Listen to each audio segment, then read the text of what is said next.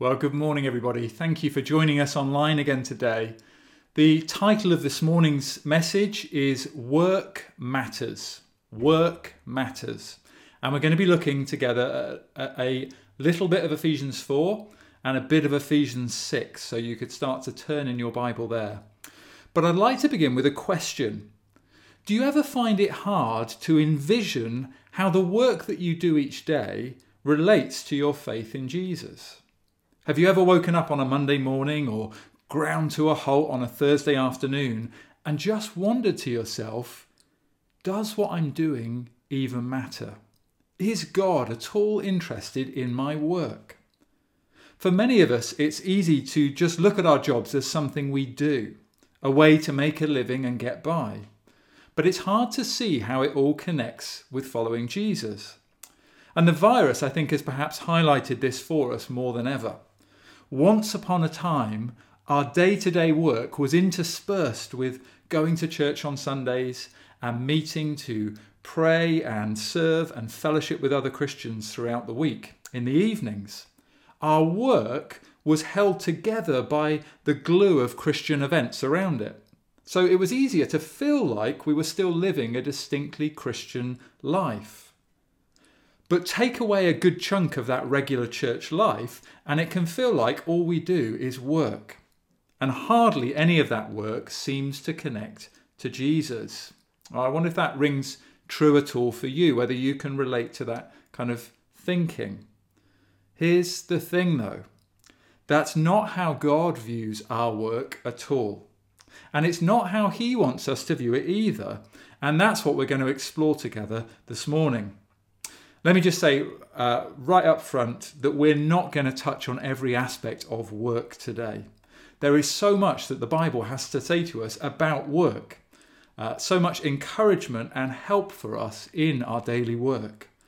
But we just don't have time to cover it all in 25 minutes or so this morning.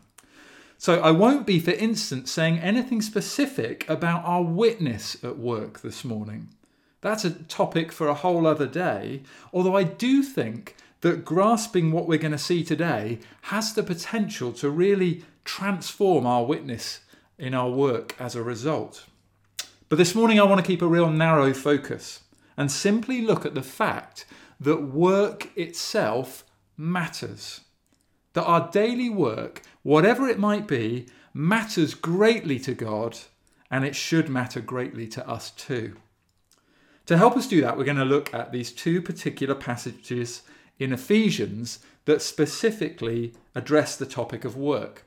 But first of all, let me just set a little bit of a context. In the first 3 chapters of Ephesians, Paul unfolds for his readers the grand narrative of God's plan of salvation for all of his creation. And at the centre of his eternal plan is this plan to redeem a people for himself. In chapter 1, he tells us that before the foundation of the world, God graciously chose us in Christ for a restored relationship with him. In chapter 2, he explains how the salvation that we've received is solely by grace and not by works, but that through Christ we have been recreated for good works, works that God has prepared in advance for us to do. So we're not saved by works, but saved for good works, so that all that we now do displays God's plan for the renewal of his creation. It's epic stuff. Then in chapter 4, verse 1, Paul pivots to practical application with these words. Verse 1 of chapter 4, I therefore, a prisoner for the Lord, urge you to walk in a manner worthy of the calling to which you've been called. And he then, as you probably know, devotes the entire second half of the letter to explaining just what it means to live out our calling as God's people in the many different spheres of daily life. And in 2 places in particular, he addresses the way we work. The first is in chapter 4, verse 28. The second is in chapter 6, verses 5 to 8. So let's read both of them now. Chapter 4, verse 28. Let the thief no longer steal, but rather let him labour, doing honest work with his own hands, so that he may have something to share with anyone in need. And then chapter 6, verses 5 to 8, bondservants, obey your earthly masters with fear and trembling, with a sincere heart as you would Christ, not by the way of eye service as people pleasers, but as bondservants of Christ, doing the will of God from the heart, rendering service with a good will as to the Lord and not to man, knowing that whatever good anyone does, this he will receive back from the Lord, whether he is a bondservant or is free. Now, if we had to sum up the message of these two passages in just 2 words, here's what I think we would write. Work matters. Work matters. But to break it down a little further, Paul is saying that work matters for 2 reasons, for 2 P's. First of all, work matters because of the purpose we work for. And second, work matters because of the person we work for. The purpose and the person. The purpose we work for and the person we work for. And I believe that taking these 2 P's into our working life each day has the potential to really transform the way that we view our work. So, let's look at each of these in turn. First of all, the purpose we work for. Chapter 4, verse 28. Here in chapter 4, Paul is explaining the profound change that ought to be evident in the life of every Christian, as we strive to put off the old self and put on the new. He's explaining really what godliness looks like in practice. And beginning in verse 25, he explains that Christian godliness includes being a truth teller, having wholesome talk, showing compassion and kindness, and perhaps this might surprise us, doing work. According to Paul, work is a vital aspect of godly living. Now, it's true that he does make special reference here to those who before they became Christians were thieves. And I'm sure we all know that stealing is one of the things that certainly we ought to be putting off in order to live upright and godly lives. But what's interesting is that the opposite of stealing, according to verse 28, isn't just not stealing. The opposite of stealing is work. So Paul is calling his Christian readers to put off stealing and to put on work. Now, the Bible, of course, actually has a really positive view of work right from the start.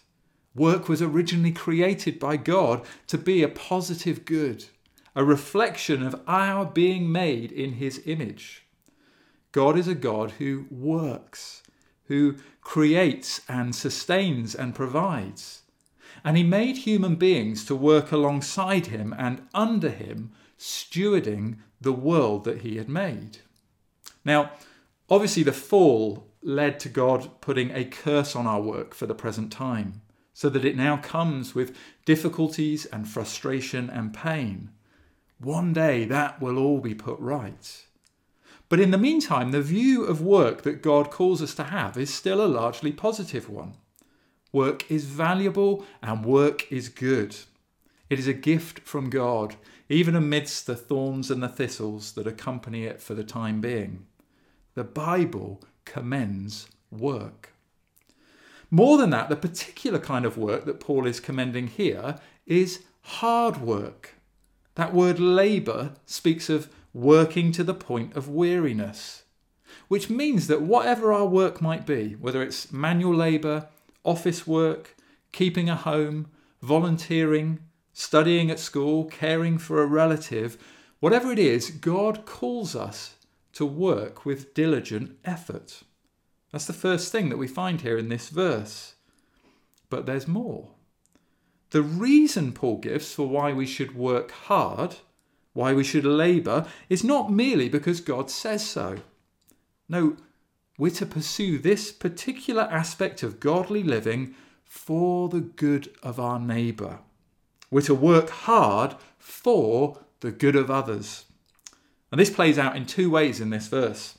First of all, in the words, doing honest work with his own hands. Honest here means firstly work that is morally upright, so not stealing, selling drugs or swindling old ladies out of their savings, but also not fiddling our tax returns, settling for shoddy workmanship or stealing time from our employers. Well, that's all part of what Paul means by honest work. But the Greek word for honest here could also be more literally translated as to the good. To the good. It's the same word that Paul uses in Galatians 6:10 when he writes, "So then, as we have opportunity, let us do good to everyone." So here in Ephesians 4, Paul is calling on his readers to do their daily work, whatever it might be, not ultimately for themselves, but for the good of others. And this really points us right back to God's original design for work, that it would be a contribution to the good of all, that work would be a mission of service to something beyond ourselves, rather than just a means to our own advancement and profit. To put it another way, God created work not to be self-serving, but others-serving. Now, oftentimes, I think certainly we can find it easier to think of how some jobs do this than others. Doctors, teachers, charity workers, sure.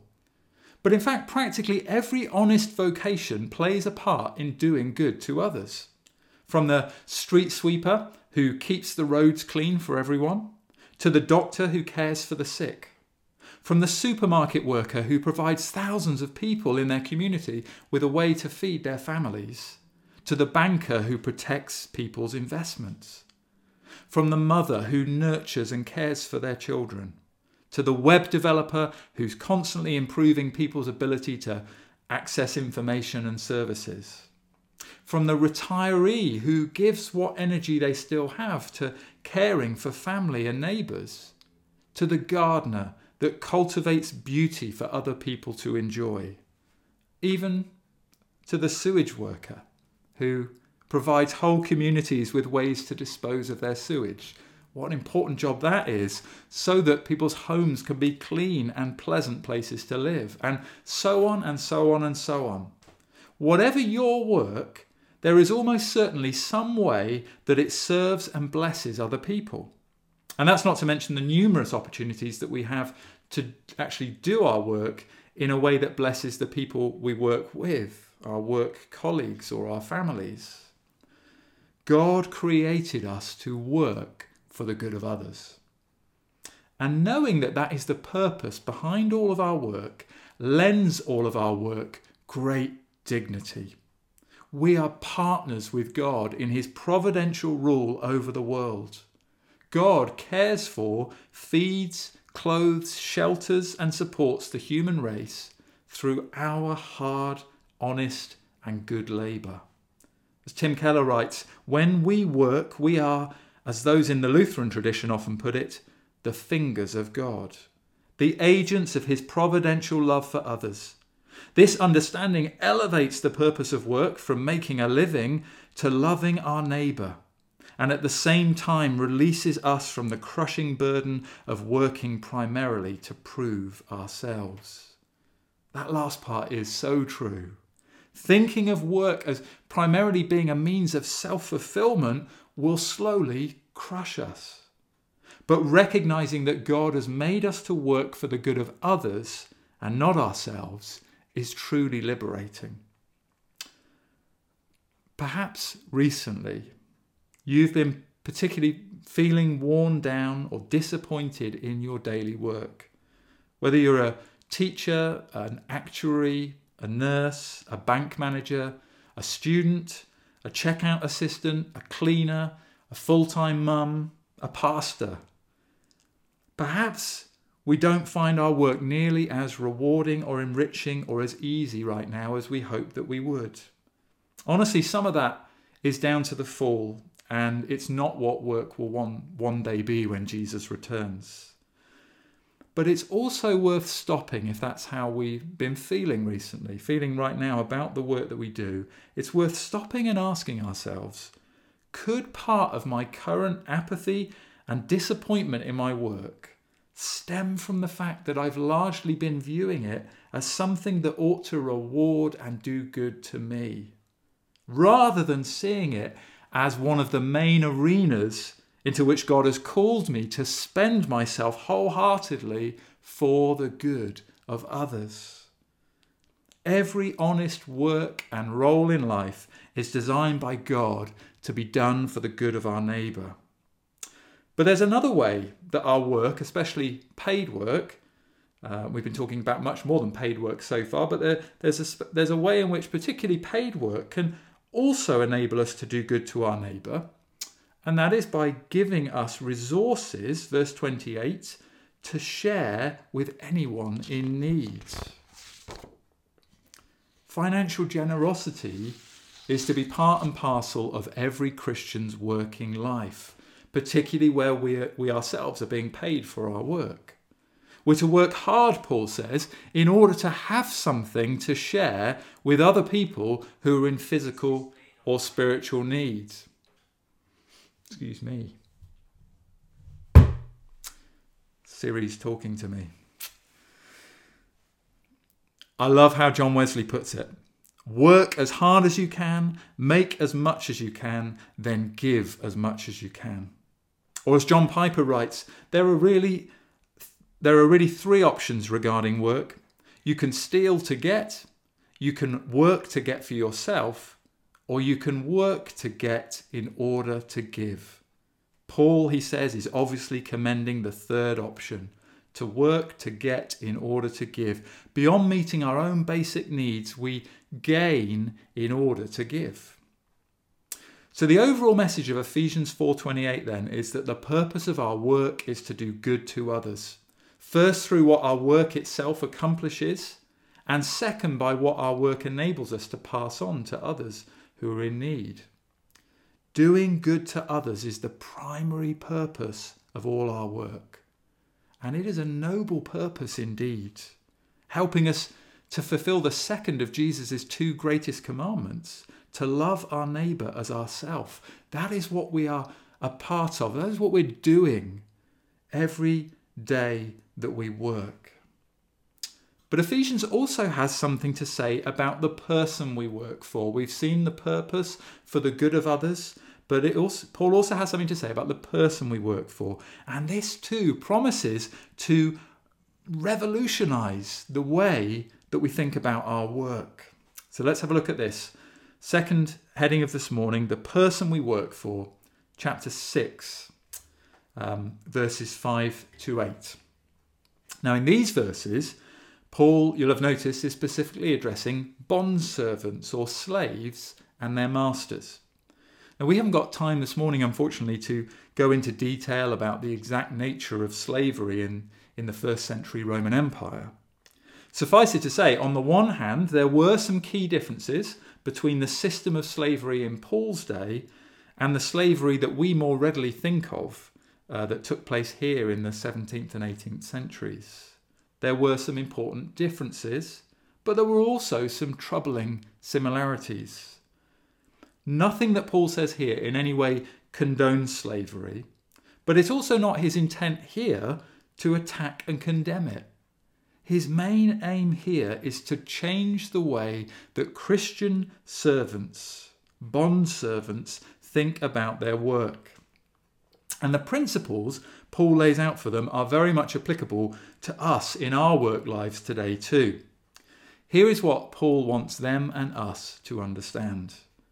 That in becoming followers of Christ, though what we do for work may not change at all, we might be doing the same thing that we did perhaps before we became a Christian.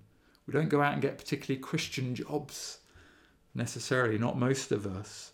Though our work may not change at all, the significance of our work has been radically transformed, and all because of who we now serve. We have a new master. And this new master's name is mentioned in every one of these 4 verses that we're looking at in chapter 6. Obey your earthly masters, Paul says, as you would Christ. Not by the way of eye service as people pleasers, but as bondservants of Christ. rendering service with a good will as to the Lord, knowing that whatever good anyone does, this he will receive back from the Lord. It's a clear and repeated message. All of our labour is now ultimately for Jesus. Teacher, tailor, coal miner, sailor, whatever sphere of work we find ourselves in, all of our work now finds a whole new level of dignity and purpose as work done in his service. And the fact that it's all for him now means, Paul tells us, that we should begin to work in a whole new manner. So let's ask the question, in what kind of manner, with what kind of heart should we engage in our daily work as Christians? Paul mentions at least 3 ways, 3 characteristics of those who do their everyday work in the service of Jesus. First of all, we're to work respectfully. Verse 5, obey your earthly masters with fear and trembling, with a sincere heart, as you would Christ. The first thing we see is that having Jesus now as our true master doesn't mean that we suddenly rebel against our human bosses. We shouldn't be in any way saying, oh, I don't need to listen to you anymore, Mr. Manager. From now on, I only take orders from Jesus.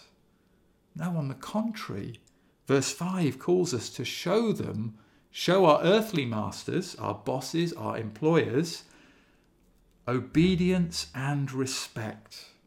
Whether they're a believer or an unbeliever, friendly or unfriendly, kind or coarse. Whether we personally like them or not, or get on well with them or not, we're to respect them and obey them, to follow their directions. And not through gritted teeth either, but with, Paul says, a sincere heart. We're to genuinely respect their authority over us and sincerely commit to doing what they ask of us, assuming, of course, it doesn't contradict our primary allegiance to Jesus. Now, here's, I think, how some of us, at least on the inside, might be tempted to respond. You haven't met my boss. How could anyone respect and submit to him or her? He's lazy, he's rude, and he's incompetent in his work. It's just not possible to serve a boss like that with a sincere and respectful heart. Here's how Paul would answer us. Knowing who you're really serving is precisely what makes it possible to respect and obey your boss. Perhaps no one else in the office respects them, but you can and you should with sincerity, because you know that in serving them, you're actually rendering reverent obedience to your true master, the Lord Jesus Christ. Remembering who we really serve should lead us to work and obey respectfully. Secondly, knowing that we're ultimately working for Jesus should lead us, Paul tells us, to work wholeheartedly. This is verses 6 and 7. Beginning in verse 6, he says we're to obey, but not by way of eye service as people pleasers. Now, performing eye service and being a people pleaser means changing the way that we work depending on whether we're being watched. And it can play out in 2 ways. It might be that we only get down to work when our boss is in the room and watching over us. But the moment he's not there, we're checking our social media, bidding for things on eBay, having extended conversations around the office kettle, or watching sports on our phones. Only when our bosses reappear do we quickly pull up a spreadsheet, busy ourselves around a patient, reopen our textbook, or come out of hiding and get back to work on the shop floor. And the temptation to only work for the sake of eye service has surely only increased with, for many of us, now we're having many of us to work from home. It's now even easier for work days to start later and finish earlier, and to be interspersed with all manner of non-work things because our boss can't see what we're doing.